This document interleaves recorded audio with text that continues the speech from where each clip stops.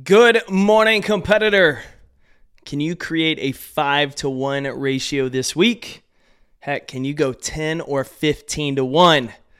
That's what we're going to talk about and why it's so crucial to the people you're leading and maybe even the people you live with. Happy Friday morning. It's Jake here, your Chief Encouragement Officer with episode 657 of the Compete Everyday podcast. I love getting to start the morning with you. And one of the ways we do that each and every morning is the Morning Motivation Club. All you got to do is text the word podcast to 972-945-9113.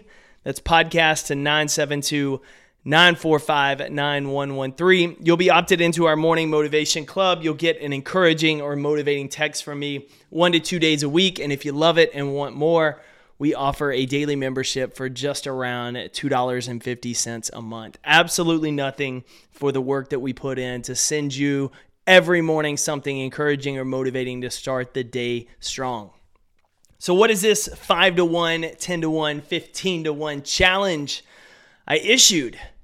Well, a couple weeks ago, I was listening to our pastor interview a marital counselor around just ways for improving marriage. They were talking about it in the Sunday sermon, and one of the things that stood out was this study by a guy named Dr. John Gottman on the idea of positive sentiment override. And really what this referred to was viewing your spouse, your partner, and overall relationship through a positive perspective or through a negative perspective, which is negative sentiment override. And Gottman and his team were essentially able to predict who would stay together, who would get divorced, and what they found were in these healthy, thriving relationships, there were 5 positives to every 1 negative. So positives, being interested, being empathetic, asking questions, being nice; negative, criticizing, being hostile, anger, hurting feelings. They found that on couples that that made it, for essentially the most part, had a healthy relationship, there were 5 positive for every 1 negative. That means for every time you hurt your partner or spouse, you essentially have to do 5 things to get it back to equal. Because our negatives, we hold on to negative more, right? You hold on to the negative comment on social media way more than all the positive ones. You get pissed off and angry about the negative review you see on Google and ignore the 100 positive ones. And that works in the relationship. And so the idea in the relationships is looking for opportunities where you can give thanks for work they do, where you can praise the process, where you can tell people you appreciate them, where you can ask questions and take a genuine interest in them, where you can go out of your way to do something silly, where you can plan something versus letting your anger and emotions control you sometimes, whether you're criticizing them in a disagreement instead of the subject of the disagreement. And as they were talking about this, I kept thinking back to a work situation. Because imagine you're in this situation, and some of you can easily relate to this, where all you hear from your boss is negative things. All you hear is complaints, how you're not doing your job right, how you're messed up, all of these things that if they ever compliment you, it's probably going to be disregarded because that relationship is in a negative sentiment overdrive. And so thinking as leaders, what popped into my head while I was hearing John and this counselor talk was, how often are we going above and beyond to make sure we're doling out positive encouragement of the process at work? Where are we looking for opportunities to spur on behaviors and attitudes that are within someone's control? And that's, hey, I love how prepared you were for today's meeting. I appreciate that. I appreciate the smile you walk into the office with on your face every day because I imagine traffic is not always the most fun to sit in. Hey, I want you to know I've seen every day how you've worked just a little bit late. And I want you to know we appreciate that. Giving and finding opportunities to go for 5, it's almost like we keep making those deposits into that relationship so that when you do hold someone accountable, it's seen in a much more positive light. In fact, that was one of the things that stood out to me about it, is that when a relationship is in a positive sentiment override, when they're in that 5-to-1 or greater, negative interactions, conflict, are not seen as particularly negatively, and they're not taken personally. Because the relationship is at a point that the individuals give each other the benefit of the doubt. When the relationship is in that negative sentiment override, then any kind of negative interaction is seen as a personal attack. It's not about the work, it's about me and who I am and my worth. And think about that from our interactions. If we as leaders have our teams always in a negative sentiment override, even if we praise them once or twice, it's not really going to land. And if there's an issue or a challenge, when we try to coach them up, even if we're giving healthy, constructive criticism, they're going to see it as a personal attack because of the dynamics of that relationship. Fascinating.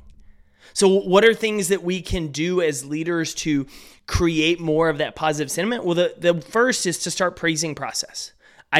Start looking not for the easy layup wins of a successful outcome. Spend some time looking into how they carry themselves, how they control their controllables, what they're showing up as, and pour into that. Find ways to call out the good and encourage that. Another opportunity that I know a handful of you leaders listening to this do is creating chances of connection within the team. Doing team lunches together, having Thursday afternoon once a month happy hours together, finding a time to get away and go do a retreat like a lot of the clients I work with when we go speak at their events. When you can get the team together and create these rituals of connections, it helps with that positive relationship aspect because the people feel valued and part of a team versus just a cog in the wheel. And so this week, this month, those of you leading, where can you look for opportunities to praise process? To start building that ratio of 5-1. And so that way, when you have to have a negative interaction, when you have to call someone out, when you got to hold them accountable and you need to coach them up, they don't see it as a personal attack because you're in that positive sentiment override in that relationship. And if you're not leading people right now, you're solo shop on your own, you're a single coach doing this, think about your relationship with your boyfriend, your girlfriend, your spouse.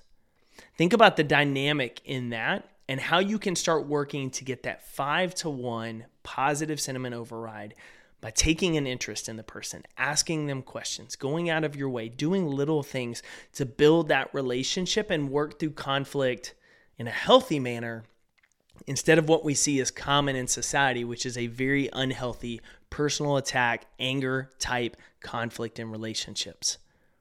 We can't act like the rest of society and get results that are better.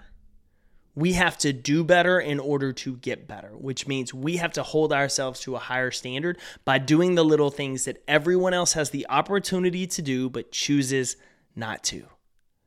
But you're a competitor, which means you choose to do things differently to get better results for yourself, for your team, for your family, and for your future.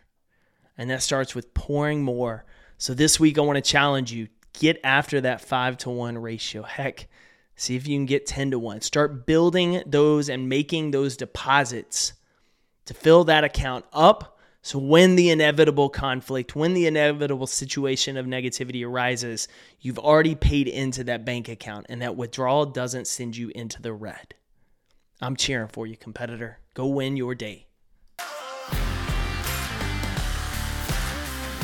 Thanks again, competitor, for tuning in to another episode of the Compete Everyday podcast. This is Jake Thompson, your Chief Encouragement Officer, and I'm glad you're here because that means you're a driven leader who wants to maximize your performance and pursue greatness in every area of your life. To learn more about Compete Every Day, get involved in our leadership cohort, or find resources to help you lead better and succeed more, visit CompeteEveryday.com. I'll see you next episode.